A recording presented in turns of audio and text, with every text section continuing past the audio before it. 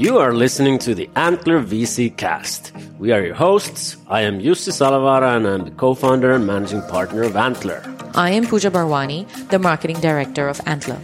In this series, we feature stories of exceptional people who are playing a key role in building and shaping the next wave of tech and the way it is integrated into all we do. We take a look at the transformation that is taking place in an increasingly global and digital world. We will talk about innovation, building and scaling startups, mistakes they made, pivots they navigated through, and lots more. We want to know their story, how they did it, the challenges they faced, and how they overcame them. Stay tuned.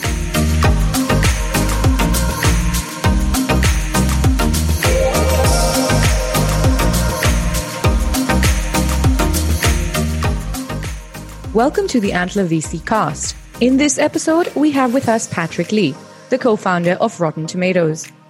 Rotten Tomatoes has been around for over 20 years and is the entertainment website focused on movie reviews and news.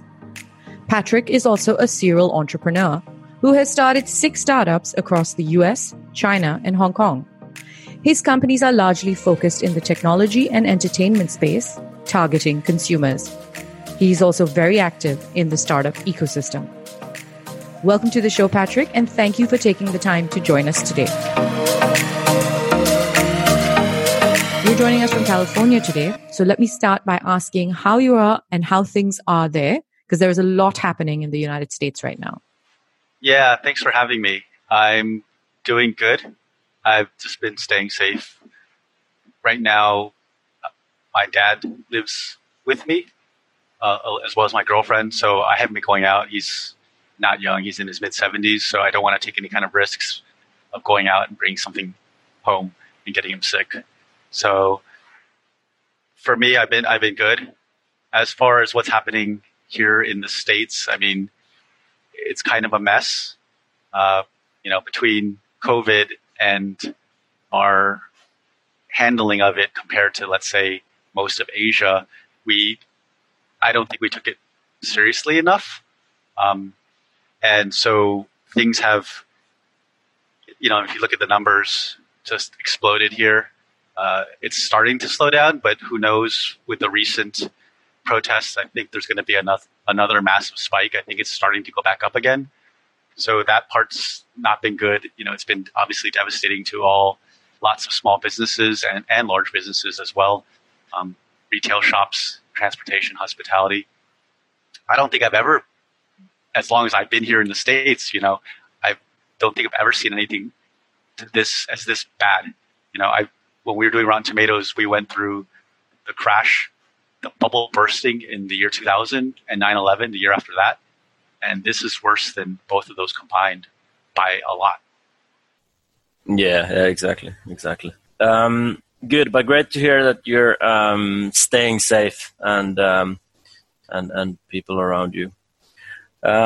Switching to lighter things, it's been it's great to see you. The first time we met at a poker table. Have you still been playing a lot? Or? No, I think that was the last time I played. I don't really play very often. So then it means that we should play together. Like people who don't play that much, but but hey, you mentioned Rotten Tomatoes there, so why don't it would be great to hear a bit more of this sort of origin story and how you got started with that and just so people get to know Patrick a bit more. Yeah, sure. So I've done a number of different startups, 6 total. Rotten Tomatoes is actually the 3rd. So before Rotten Tomatoes, I was doing a web design firm doing a lot of work for the entertainment industry. So we were doing stuff for Disney Channel, Warner Brothers, ABC. We did the online flash game for Who Wants to Be a Millionaire, which is a very popular game show at the time. And our creative director, Sen Duong, came up with the idea for Rotten Tomatoes. Essentially, he was a huge Jackie Chan fan, and he wanted to know what everyone was saying when the movie Rush Hour was coming out. And so he had this idea where, back then, I think it still happens now, if you open up a newspaper, you'll see a full-page ad for a movie, and it looks like a movie poster filled with quotes. But the thing is, those quotes are always good, even if the movie is terrible, right? And so his idea was, well, what if you only do professional critics? Because, if a movie was terrible and they'd had good quotes, it would be from radio station DJs or like folks that weren't real critics. Sometimes they even had fake critics. So his idea is, what if I only use professional critics and I put all the quotes in good and bad and then have a score?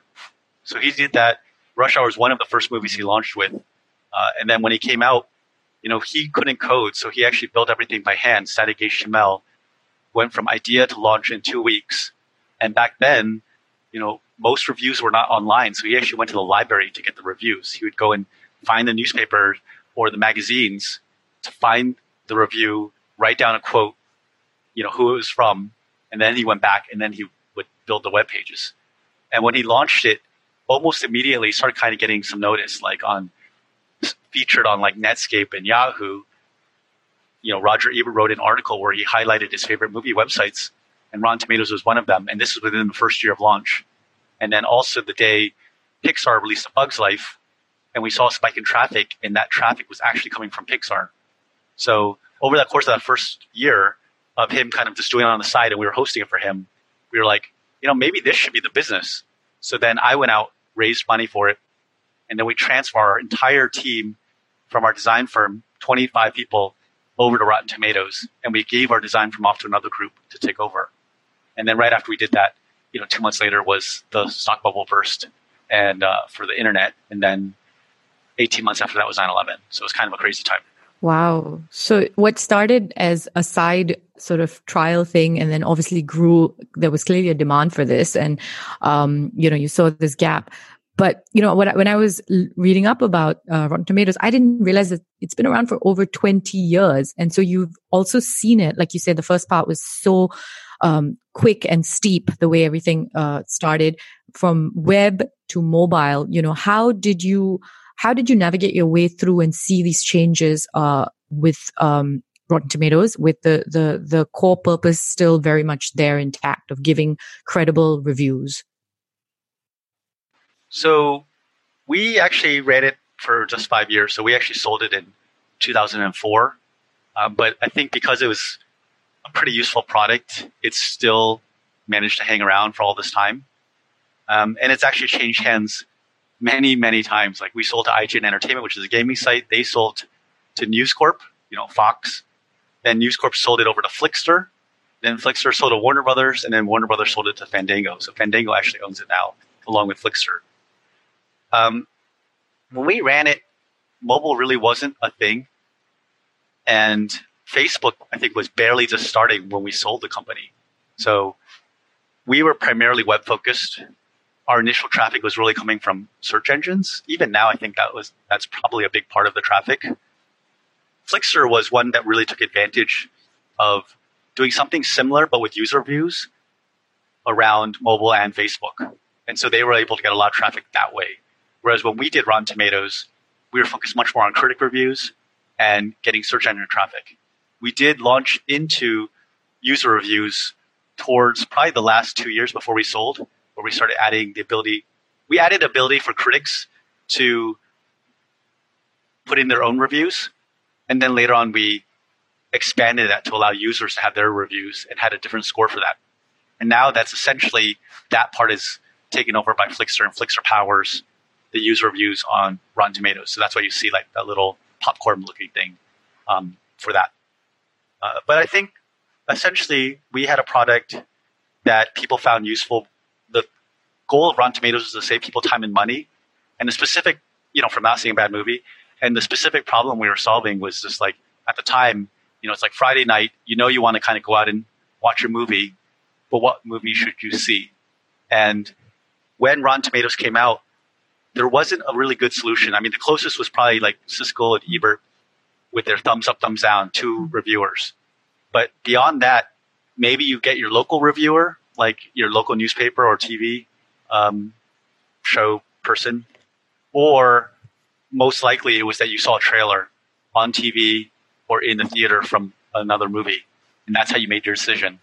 And obviously the trailers always try to make the movie look really good. So there wasn't this idea of a singular score that could kind of give you a good way to compare movies across. No, it's definitely still very much, like you say, the core purpose is still very much there. And it does at times prevent me and the family from having fights on a Friday night, deciding what to watch, because we then will shortlist based on the Rotten Tomato score and say, okay, let's go with this. I always wondered, some adult critics compare kids' movies. Like, how can they really simulate the taste the kids will have? But actually, I would say a lot of kids' movies in general score more highly than movies for adults. Especially, like Pixar movies, for instance. Every Pixar movie was very, very had a very high rating, except for I think it was Cars 2 was the only rotten movie. Just because their movies a lot of times with like Pixar movies are movies that are designed to obviously work with kids, but a lot of times they also have humor that works with adults as well. Yeah, without being like dirty or whatever. Yeah. No, I always love them. You gotta get the parents to enjoy the experience of going to the movies as well, right? With the kids. If you just go there and you're paying for yourself and you're like, oh, this movie sucks, but I'm just coming here for the kid, I'm probably going to do something else next time. So they've been very smart about that. Right. And I guess when they make less of those kids movies, like big budget, I think the quality might go up. Well, cool. You, by the way, you've said publicly that you guys sold Rotten Tomatoes too early. Now you've had more time to reflect on that. Is that you still share that view, and anything there you can share about, or? Yeah, so I think for us, the big thing was because right after we raised, the market crashed, and we had to go through 9/11. It sort of changed the way we thought about things, because once the market crashed, one, you weren't raising money again, but two, especially because it was the internet stock bubble burst, so it really hurt internet companies, of which we were one. But back then, majority of internet companies, I want to say like 90-some% of them, they're making their money from ads, not directly from users, right? And so most of these companies that were ad supported, the money was coming from other internet companies. So they're raising a bunch of money to buy ads on other sites to get traffic, to increase their eyeballs so that they could raise more money, that they could then buy more ads and keep doing it, and they would try to IPO. Like that was the typical path. But basically, once the market crashed, they didn't have any money anymore. So they also stopped buying ads. And so, one, you couldn't raise money, but two, ad rates went from $5 to $20 CPM down to like fractions of a penny. So your revenue went to near zero also. And so that's a really tough hit. I mean, that would be like right now, if you're running a business that was retail focused, right? You're probably not gonna be able to raise money easily, and you also lost all your revenue. So it's the same kind of thing. So that was really tough. And then obviously with 9/11, for years after that happened with both of them, everyone kept saying there's going to be another crash. There's going to be another terrorist attack. And there were of both of those things. But at least to me, they weren't as bad as what we had to go through. I mean, until now. And so I think because of it, we were just always in a survival mode. We're just like, don't die, don't die. We had to cut from 25 people down to 7. I was sleeping under my desk for half a year. And so when we started getting offers, we actually started getting offers where it was like 10 cents on the dollar, 25 cents on a dollar, as far as what our investors would have gotten back. And internally, we talked about it, and we had gotten to break even. And so we said, we're not going to sell unless we at least can get our investors their money back. And obviously, looking back at it now, we're like, wow, that was such a low bar to just only aim to get your investors their money back. And we actually made them money. They're probably the only, for the investors that invested in us, it was probably one of the only things that actually returned anything, because everything else they invested in went to zero during that time. But it was just, we had too low of a bar. And I think a lot of it was because literally 2 months after we raised, everything went crazy.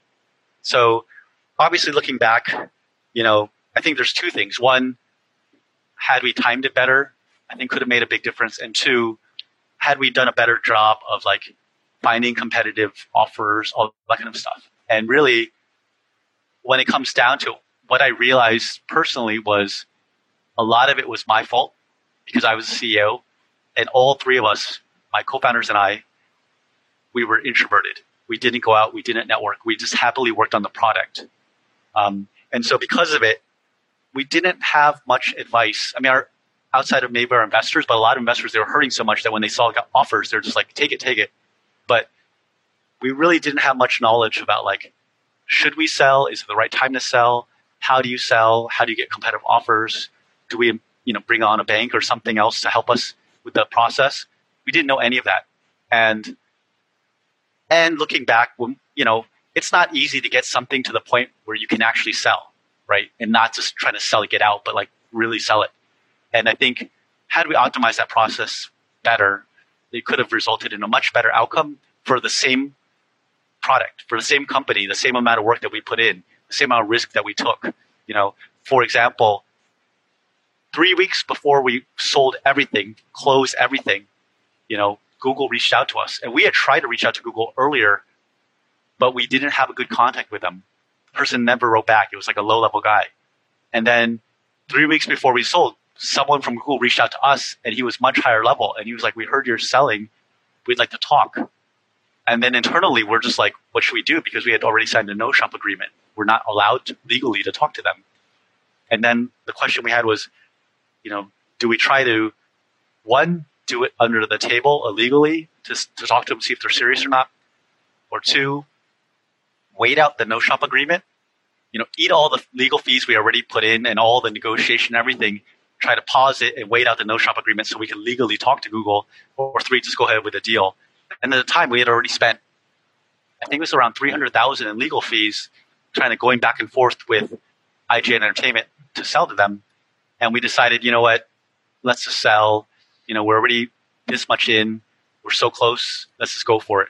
And, obviously, looking back, it was still relatively early for Google. I mean, they were already a big company by then, but they weren't public yet. So had we just sold for the same price to Google in stock, that would have obviously been a huge difference, assuming we held the stock for even a few years.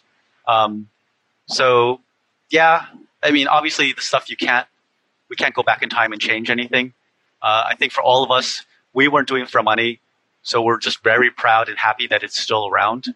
And the biggest lesson I learned from that was the value of networking, the value of just having a good network so that you can have better information at times like these. And it wasn't me that realized it. It was actually a good friend of mine that he had a company, this person, Dennis Fong, he had a company called Xpire, which he sold for, I think, $100 million. And when we were meeting up, just catching up, he was like, if you just had more offers at the same amount of the same time, not even waiting, you should have been able to get 2 or 3 times what you sold for. And I had some good friends. They had a company called Mochi Media, and they were forced, a couple of years later, they were forced to sell by their investors. And at first, the offers they were getting, like their investors would have gotten some of the money back and they would have gotten nothing. And a couple other founder friends said, no, wait a minute, let's jump in and see if we can help with this process.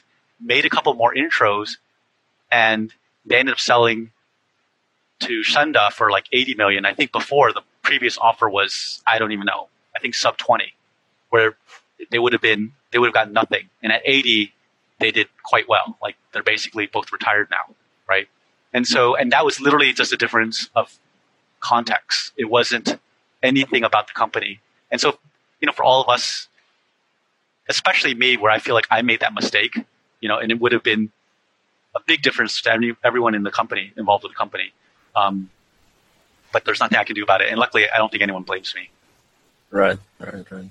Yeah, you can always second guess things, but I mean, it sounds like you really reflected on it and learned from it, right? I think that's also quite important. I mean, the whole art of like selling is so tough, and I don't mean the door-to-door salesman type, but like even like the timing, should you sell, and then how to actually maximize it is so tough. So your advice to founders out there would be to just network and get more connected. Would you look to get some like specific coach on this topic, or hire someone who's kind of, good at brokering deals like this, maybe, or is it just to think out loud, like what different options there might be out there, or is it critical that founders themselves go out and network? I would say in most cases, it should be you'd have multiple co-founders, probably 2 or 3 for most startups. The person who is like the CEO, founder, like the business type person who's dealing with investors, probably that person is best. Like, I don't think you really want to waste your CTO's time or whatever getting out there and telling him to network. So I would say probably more the job of the CEO, and it shouldn't be like 100% of their time. It should be like 10 or 20%. But at the time for me, it was like 0%. Like I just didn't do it. None of us were doing it. And I think even having 10%, 20% time and realizing that there is a lot of value to it, especially if you get a good network within, if let's say you're doing a tech startup within the tech community or within the industry that you're focused on, like let's say Rotten Tomatoes entertainment. If we were having a better network within the entertainment field, within investors and within other founders, tech founders, like that would have been incredibly valuable. So now I have a super strong network. I didn't back then. If I had my network now that I had back then, it would have made a massive difference. And I just didn't realize, I didn't value, like for us, being introverted, being more like kind of like tech type backgrounds, we actually looked a bit down on sales and marketing and networking. Networking felt gross to us. But at least for me, I realized like there's a way to network that's not bad at all. And, just network with people you get along with, because if you don't get along with them, they're the wrong people. They're not going to add any value to you. Make meaningful connections. I think that's somehow the way I've thought about it to guide myself. That it's not important whose hands you shake somewhere, but do you enjoy it, and can you actually build something with someone that becomes meaningful to you both? That's at least sort of my test. I'm just fascinated by that theme you mentioned there around if you had your current network back then, you would have been so much better off, which kind of brings to my mind the power of this notion of serial entrepreneurs, right? So how, of course, it's overall the value of experience and all that, but serial entrepreneurs have been or are in a great position. VCs want to back them for these reasons. You've been there, done that. So if I use that as a bit of a segue to move away from the specific situation and just want to hear your thoughts on actually, since you're a serial entrepreneur yourself, 6 companies, entrepreneurship, is it nature versus nurture? How do you see that? Is it, do you need to have an intrinsic drive? Can you learn it? What's kind of where does the weight or the balance stand there? I think it's both. So one thing I would say among all my tech founder friends that have been successful is they have what I call a rational confidence. So they just believe very strongly in themselves, a lot of times based on kind of nothing. Like, yeah, maybe they went to a good school or they did well in school or whatever it is, right? But in general, when we did Rotten Tomatoes, we didn't know anything about movies. I don't think the Airbnb people were hotel people. I don't think the Uber people were taxi people. And that happens across the board where people come in, do something very crazy out of the blue, disrupt a lot of things. And a lot of times, they're going to have tons of folks out there saying no to them over and over and over, but they still go out and do it.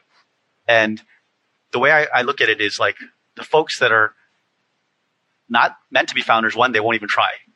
The potentially like quote unquote bad founders they're going to hear everyone saying no, no, no. And they're going to be like, yeah, you're right. And they give up. The good founders hear the no's and they still push through. And then the great founders hear the no's, push through, but actually they can convert even some of the no's into yeses because they're just so good at, their passion or their drive or what they've built is able to convince people, right? And you're going to get no's from so many places, your friends, your family, potential people you're trying to raise from, people you're trying to hire, clients, customers, users, like everyone. You're just all the time.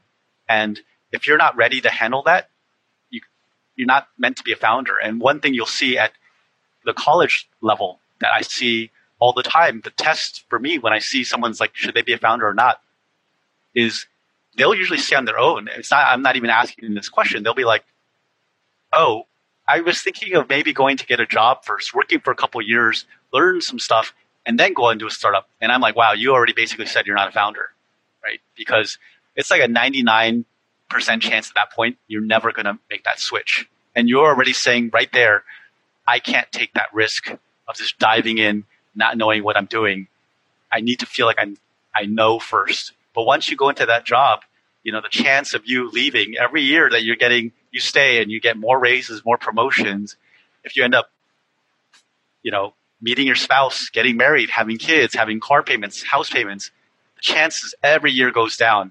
And usually for me, when you're right out of school, right out of college, like 9 times out of 10, I'll be like, yeah, you should totally do a startup. I think that's the best time to do it, best time to learn. And the best place to find is in college is the best place to find a co-founder. Look at how many startups came right out of college, right? Including Facebook and Google and Yahoo, right? Then on the other end of the spectrum is when people are like, say 30s plus, even in their 40s, married with kids, have a good job, and they're thinking about leaving to do a startup. In that situation, it's probably like 1 time out of 10 that I'll be like, yeah, you should do it. And in that case, the only time I actually say it is when at that point it's based on they're doing something that they have industry expertise on, that their whole career led to that point where they are extremely qualified to do it, and they see some gap in their industry, like a huge problem in their industry that other people don't see, they don't get it, and the industry itself is too slow to do it. So kind of like I think with is it Eric from Zoom? And he was like, this product could be so much better and no one's going to do it. And he's just like, I'm just going to go and build it, right? So stuff like that.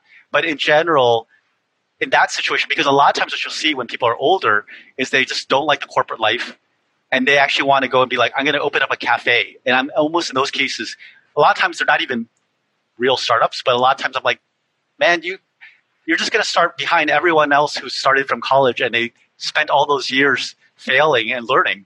And you're not going to be able to afford 2 to 5 years of failure when you're in your 30s, 40s, or later, married with kids. Like, there's no way your spouse is going to like do that. They might give you a year or two, and after that, they're going to be like, if you keep doing this, I'm gone with the kids, right? So, it's the risk reward factor in both phases, and it's interesting what you say about kids graduating now, college kids. This is in this world, at least, it's a bigger risk for them. I mean, it's probably the most challenging time to be a graduate, look for a job, and then decide if you want to take on the startup path. And at Antler, at least, we have the latter that you described. Those are the kind of entrepreneurs that we have in our program, in terms of the ones that are really domain functional experts and see a gap. And there is a big difference in the way they view and the way they create. But yeah, absolutely. I mean, some amazing points to think about. Just to comment on that, Pooja, as well. Like, I think at the same time, it's the best time ever to build a startup now. Like, if we just listen to some of the points Patrick made around, the struggles in the early years and so forth, like, given the development of technology, like, it's the best time ever. And it's kind of like the sooner you start, the better. So, I think it's a fascinating point you made there, Patrick, because people often also misunderstand statistics. Like, the pool of people in corporates is so huge that if it's 1 in 10, it still means that there should be a lot of great things, or there could be a lot of great things coming out in specific fields. And I guess we all agree that a college kid wouldn't necessarily be in the best of positions to build a B2B product specific to an industry. At least the chances are probably not the highest, right? Not to say that you can't build B2B SaaS straight out of college, but like, industry specific stuff, right? Right. Definitely. I mean, I think there are times when it does make sense to have some background, but it just, in terms of like the ability to take on that risk, usually folks who went corporate are less able to stomach risk. Yeah. No, I agree fully with what you said. Actually, it's just like my point was simply that given the pool of people in corporates is so huge, this 1 in 10 translates still into significant like absolute numbers, right? Well, when I say 1 in 10, though, real quick, I mean 1 in 10 of the people who approach me thinking about doing a startup. Because I always have folks like either they already have a startup idea and they're doing something, or they're thinking about doing a startup. And when they approach me and they're right out of school, out of the 10 that approach, 9 of them I'll be like, yeah, do it. Out of the 10 that approach me that are later, 1 out of 10 I'm like, yeah, that sounds good, you should do it. And 9 out of 10 I'm like, I think about your family and I think you're kind of taking a lot of risk and I don't know. And especially when it's like they want to do something that's totally unrelated to their background. It just doesn't make sense to me. Right. So yeah, then it depends on what distribution, approaches you from each side. So, but let's not nerd over. Okay.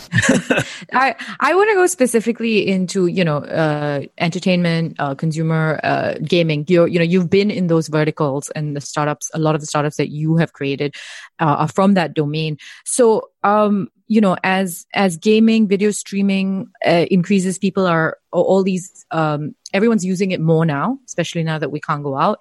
And, where do you see it going? And these tech spaces where you have gaming and entertainment, where do you see them merge and come together? I definitely think entertainment is going to be huge. The ability for people to, play games at home, play with each other, be social with each other, where they don't have to do it in person. There's always been kind of that movement towards it over the last 20 years, but it's been accelerated a lot.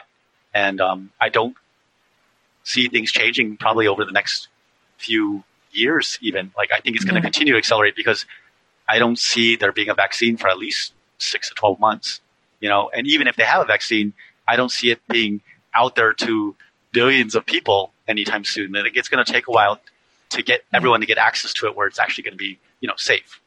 Yeah, no, it's interesting to see the merger between gaming and entertainment, because I witnessed my first Fortnite concert and I only joined because Steve Aoki was there, and and I said, okay, this is going to be really interesting because I hate Fortnite. It's the F word in my house. But it was amazing that they've created this island for entertainment, and it's literally like drop your weapons and come and chill.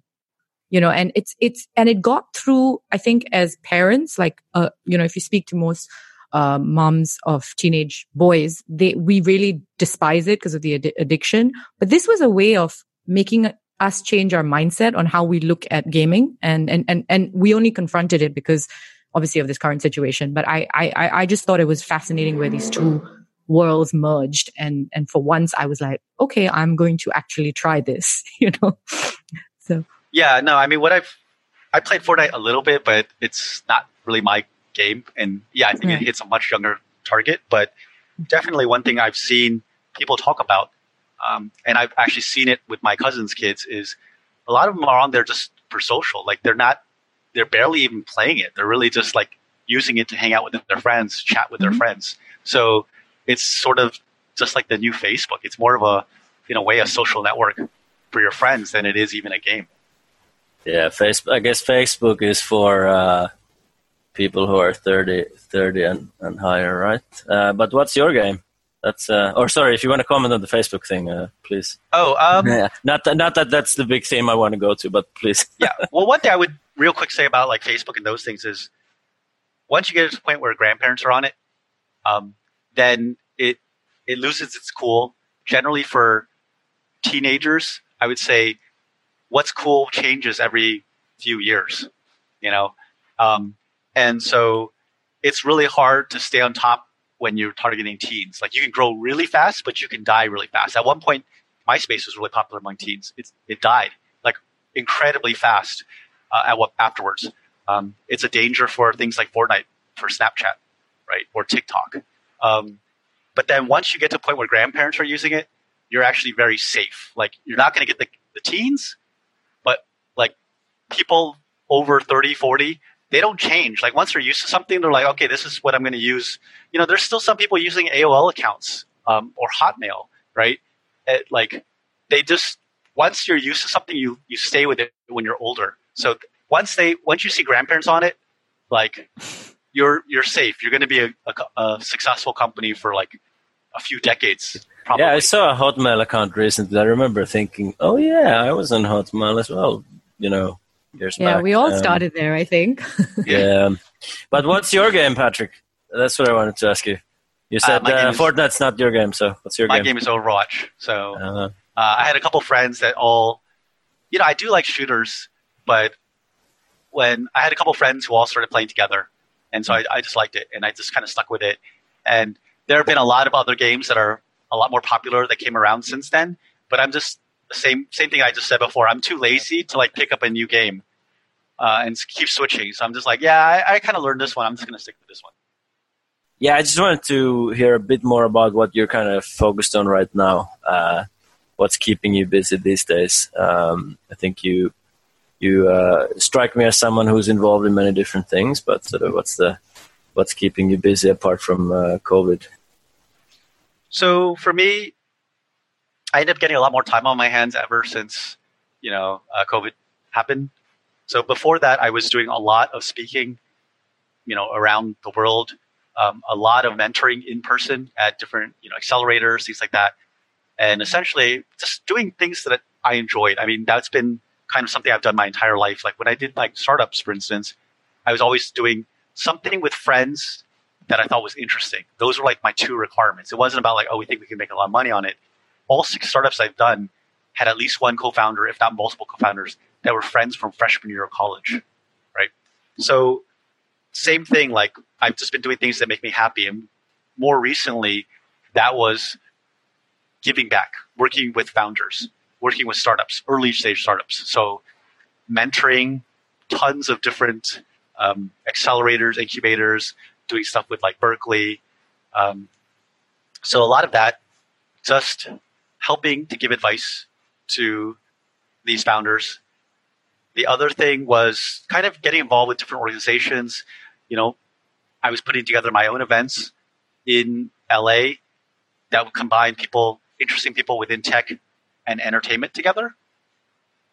Sort of like would have panels, networking, again, just for fun. No one was making any money. It was just things that we like to do, bringing really cool people together, as well as working with different organizations. So one thing, recently I've been working with a group called Gold House, which are like prominent Asian Americans in tech and entertainment, trying to help Asian Americans in the US.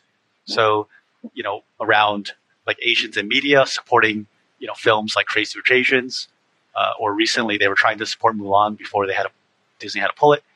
And so that was an organization that I felt very strongly about towards their mission. And so I spent a lot of time helping them. And so that's essentially it, like really just working and helping early stage startups and founders and helping out these different organizations that I think are doing good work. I'm kind of trying to figure out what's next for me, but because I've kind of been on break from my last few startups. I did 6 startups over 23 years straight, back to back, and I got a bit burned out. The last few startups didn't go the way I hoped, and I just got really tired. But then my problem is all I've done my whole life is startups. I don't know what corporate life is or anything else. And to be honest, I'm kind of terrified. You definitely fall under the nature entrepreneur basket.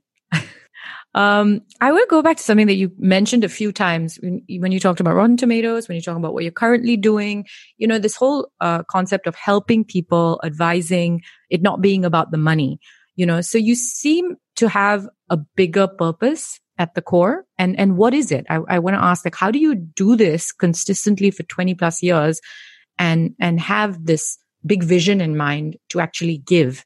For me, a lot of it was just because I've always felt like life is short.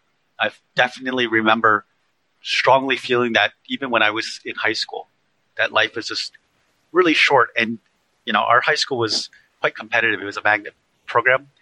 And everyone was focused on getting into really good schools. Then, when you're in school, in college, everyone's focused on getting a good job. And I'm like, it seems like there's more than just good, study hard in high school to get a good college, study hard in college to get a good job, and then do whatever it is you do after that, get married, have kids, and buy a house. And I'm just like, is this all there is in our whole life? And so that's the reason why I always wanted to work with friends. And I made a point about that. I'm like, why does everyone, in high school, everyone went everywhere across the States for college. And then even from college, a lot of times you're still potentially spread out from college into your jobs, right? And so I was like, well, if I do a startup, I can do it with friends, and then the friends can stay together. So that was a big thing. And then I always wanted to do something that was interesting. That's why of the 6 startups, 4 of them touched entertainment, because I found entertainment interesting. But I would say, even with Rotten Tomatoes, one of the things that appealed to all of us that were working on it was, we sat around for 2 days straight, 20-some people. This is like right after we decided to do it as a company. I'm like, what is the goal of Rotten Tomatoes? And we talked about it. And that's when we came up with, we save people time and money from not seeing a bad movie. But even though I'd say individual impact for any one person is not super high. Yeah, you save them a little bit of money, you save them a few hours, right? But it still felt like it was a positive thing. And when you multiply that against all the times where it helped someone's decision for how many people it's affected, I mean, we probably saved, I don't even know, probably millions of dollars and millions of hours, I'm guessing, right? And so it was a small impact multiplied by just lots and lots of people. And it felt, that was something we could really get behind. And so that's something that I also feel strongly about whenever I'm helping startups. If they're doing something positive, it's a lot better than, folks that are just trying to build a product, just too focused on their valuation, their term sheets, their stock options, too focused on trying to get a big exit, all that kind of stuff. I felt like after we sold Rotten Tomatoes, I went to Asia for 9 years, China for 3, Hong Kong for 6 doing startups. And when I came back, it changed a lot in the Bay Area, where I think a lot more people were trying to do startups. It became like Hollywood. In Hollywood, everyone that you meet, every waiter, whatever, they're trying to be an actor or they have a script in their back pocket. But the Bay Area turned into that, where everyone was trying to work on a startup. Everyone had a startup idea. And I felt like it was kind of for the wrong reasons. They weren't doing it to try to change the world. I mean, some people were, but a lot of people weren't. And I wasn't a fan of that. And so for me, it's always been something that I felt very strongly about. I think it's good. I mean, the fact that you can use tech and you could potentially change the world for the better. And even when you look at just in the last 10, 20 years, how much technology has helped. I mean, it's hurt the world in some ways, but the ability for us, we have our phones that are stronger and more powerful than entire computers were even 10, 20 years ago, right? Is kind of crazy. And even in quite poor populations, like China, for instance, still everyone has a smartphone, right? And so what they can do individually is just so much more than they were able to do before. And so, yeah. No, what I would take away from that is it needs to start from the problem, right? I mean, your premise is pretty much like shitty movies are a problem, right? And, with Rotten Tomatoes, you can get people not to watch them, save time, save money, and over time that will lead to hopefully studios making better movies as well, right? And then that's just a virtuous cycle for everyone, right? But you start from the problem instead of, hey, let's just do a review aggregator site and flip it quickly, right? It's quite two different things. I think a lot of the best companies always, not always, but a lot of them started from some sort of problem, even if it was a small, what seemed like a minor problem. Yeah, exactly. But you see that whole it's cool to be a startup founder. You see that everywhere. It's all over Asia. It's also Europe as well. So times have changed. Yeah. Yeah, I think probably I didn't watch the movie, but Social Network or something, and then everyone wants to be Mark Zuckerberg. Yeah, exactly. Okay, so it's the end of the podcast, and we want to wrap up by asking you our last question, which is, who would you like to hear on this podcast? Do you have any suggestions of guests that you think would be suitable?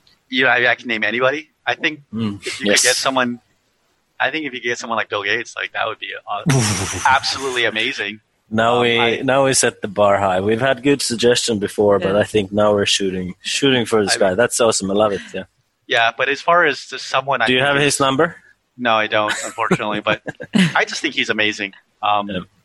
For someone that has been as successful as him, I'm not sure if you guys saw that Netflix 3-part special around him. Yes, but it was brilliant. To have all that, to essentially give it away, and he's already given away a ridiculous amount, even now in his lifetime, and he will be continuing to give it away to convince so many other extremely rich people like Warren Buffett to also join him. And he's not just giving away money; he's like actually going out, trying to solve things like toilets in Africa and polio and all those things. It's absolutely amazing what he's done. And when America kind of pulled out of funding or reduced funding for the World Health Organization, I think Bill Gates by himself was like, I'm putting in, I can't remember, it was $1 billion or something, a giant amount. And I think not only is he incredibly smart, but he's like the best case version of what I talked about, of someone who is tackling the hardest problems on the planet. And I just think, if there's anyone I'd love to hear from, he would be the one. So go do it. Okay, now we have a North Star. Yeah, let's do it. Yeah. So thank you so much, Patrick, again. And it was such a great conversation and so insightful to hear about your journey and all the lessons you've learned. Yeah, no, thank you so much. Thanks, Patrick. You have been listening to the Antler VC Cast with UC Salovera and me, Pooja Parwani. To know more about Antler, our portfolio companies, and our philosophy, visit us at www.antler.co or find us on LinkedIn, Twitter, and Facebook at Antler Global. Thank you for listening.